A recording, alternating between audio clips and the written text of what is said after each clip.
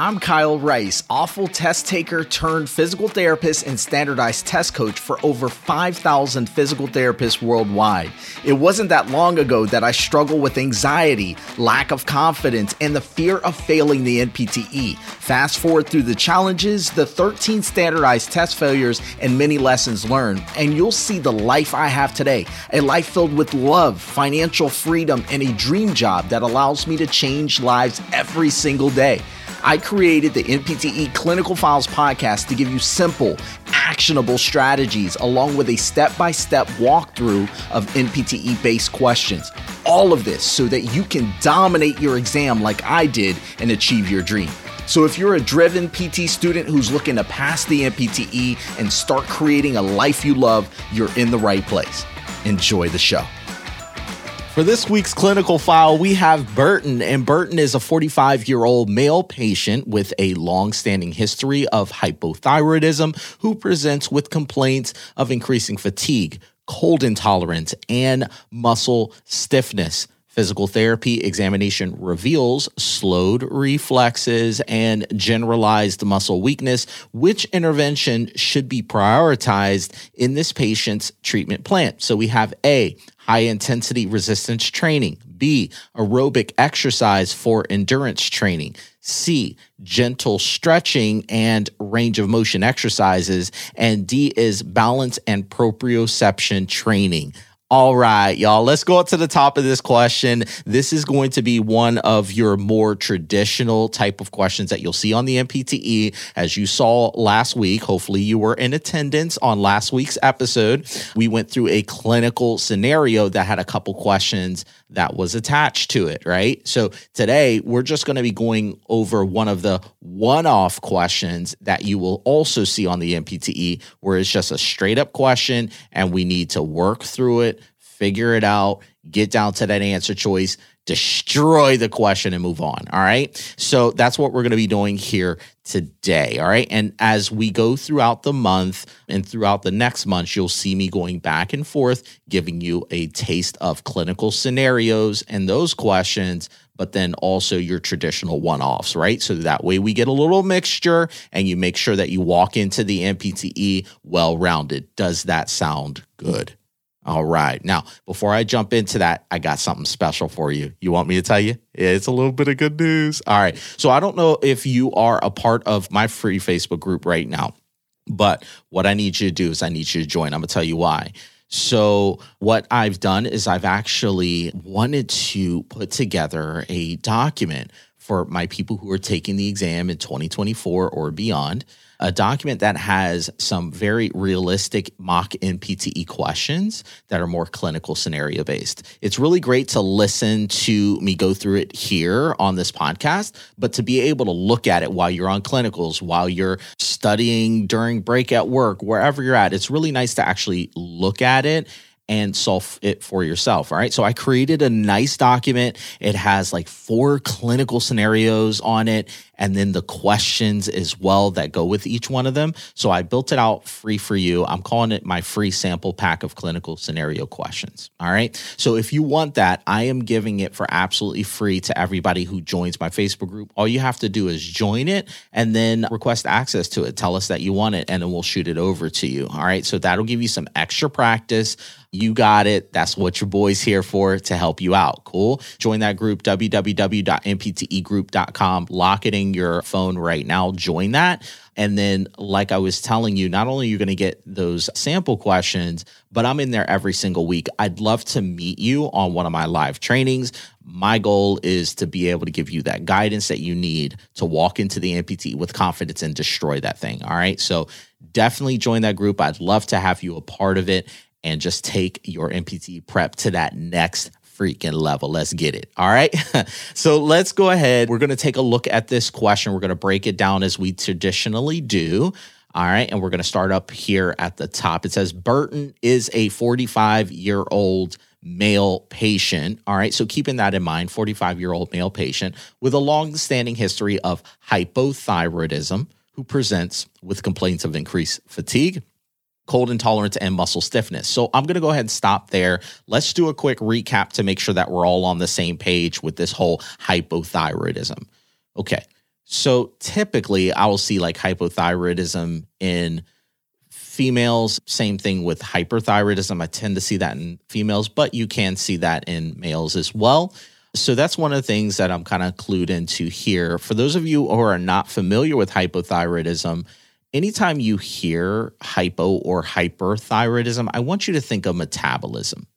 And every single time you think of the word metabolism, I want you to think of like breaking down different elements and nutrients for fuel. It's like an engine almost, right? Thinking of it in that way. And so when a person has hyperthyroidism, it's like the engine is rapidly going, right? It's overworking. And so the person tends to burn a lot of their fat, burn a lot of the glucose that's in the bloodstream, like just burn, because the system is overworking. And therefore that person tends to be someone with heat intolerance, someone who also tends to have more of a slimmer build to them, that sort of thing. Now, this patient in the question has hypothyroidism, which means that engine is doing what? That engine is going a bit slower, right? That engine is lacking a bit, sluggish. And so this person tends to be overweight. They could be obese. Things like cold intolerance, fatigue, lack of ability to have like the energy to do things, is very consistent with a patient with hypothyroidism. That's what's going on here. So that's the connection that I wanted you to make is with this whole metabolism word, okay? So it says that the person has a long-standing history of hypothyroidism, and they present with increased fatigue, which makes sense, cold intolerance, and muscle stiffness. All right, so these are three major things that we want to keep in mind because these are major issues that the patient is presenting to us with. Okay, that's going to come back later, so make sure you remember that. Now let's continue forward. It says, physical therapy examination reveals slowed reflexes and generalized muscle weakness. Again, something very consistent with hypothyroidism. If you're not taking notes right now, I definitely would be. If you're driving, definitely get to the clinic, take these notes down, review this stuff, because it's highly likely that hypothyroidism comes up on your MPTE. You need to know these major signs and symptoms. So let's review these again. Hypothyroidism, increased fatigue, cold intolerance, muscle stiffness, generalized muscle weakness, and even slowed reflexes. All right, so we have a really nice clinical picture. I'm telling you, everything that we just learned right now is consistent with hypothyroidism, what you need to know for the MPTE. Now the question stem. It says, which intervention should be prioritized in the patient's treatment plan? Let's pick up on that a little bit, people. It says, should be prioritized. Which one should we be primarily focused on or focus on first? Not to say that we wouldn't do the other ones. It's just which one would we focus on first or initial, right? And that's where my brain is going here. So for those of you on the podcast, let me go through the answer choices again. And I want you to pick one and be certain about it. Okay. A says high intensity resistance training. B says aerobic exercise for endurance training. C is gentle stretching and range of motion exercises. And D is balance and proprioception training. All right. What do you got as your answer? Go ahead and yell that out right now. Let's break it down piece by piece. We're going to go with A first. A says high intensity resistance training. Okay, so as I'm thinking about that, high intensity resistance training, the first thing that kind of popped in my mind when I read that was HIIT training, right? High intensity interval training or HIIT training, right? And so I'm like, I don't know about that. It's high intensity resistance training. Would you do that with this patient? So some people will select this answer because in the question, it does say the person has generalized muscle weakness. But we have to be a little careful here because high intensity resistance training is pretty aggressive and might be a little bit too strenuous for this patient with hypothyroidism who's experiencing fatigue and muscle stiffness.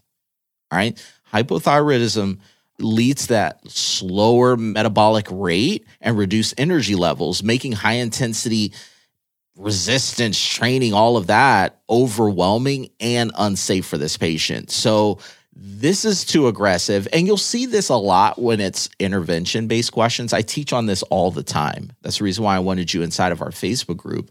We teach on this, that when you get an intervention-based questions, a lot of times they will have an answer in there that is too aggressive, too strenuous, and they'll have an answer in there that is just too light, not going to really produce the results that you're looking for. And those are more your distracting answers that you can get rid of, right? I mean, you got to be careful. It's not in all cases, right? But in the vast majority of cases, you can use that little technique that I just taught you, okay? So here, I'm going to go ahead and I'm going to eliminate A right now. Let's go ahead and take a look at B.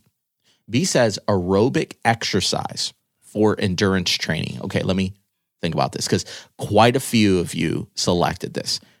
What is your answer, though? I'm talking directly to you. What do you feel is right here? B says aerobic exercise for endurance training. I do like it because it seems very innocuous, harmless for this patient. We know that they have that slower metabolic rate, fatigue, stiffness, generalized weakness. And so I'm like, this seems pretty light. Aerobic exercise, endurance training. But as I'm looking at this, I'm like, aerobic exercise is beneficial. I would do it for the patient. It might not be the one that I'm prioritizing first when I have a patient who's presenting to me with significant fatigue and muscle stiffness. So that's kind of in my mind. I'm going to hold on to this answer for now, but remember what the question asked you for. It said, which intervention should be prioritized, meaning first. So let's take a look at some of the other answer choices here and see if there's one that I would do or prioritize before aerobic exercise. C says gentle stretching and range of motion exercises. Were you between B and C? Because when I looked at it, I was really between B and C initially. As I look at C, I actually really like this one. It does say that the patient has muscle stiffness. That's one of the major, complaints of the patient, right? So I like the idea of gentle stretching. Notice it doesn't say aggressive stretching or anything like that. So I'm like, okay, I like that. And then it says range of motion exercises, which also assist with that. Okay. So it's really helping out with that muscle stiffness part. We know it's not too strenuous. Does it really help with things like the increased fatigue and all of that? Well, I would say this type of activity will make it less likely to produce more fatigue. So in a sense, it's indirectly helping that.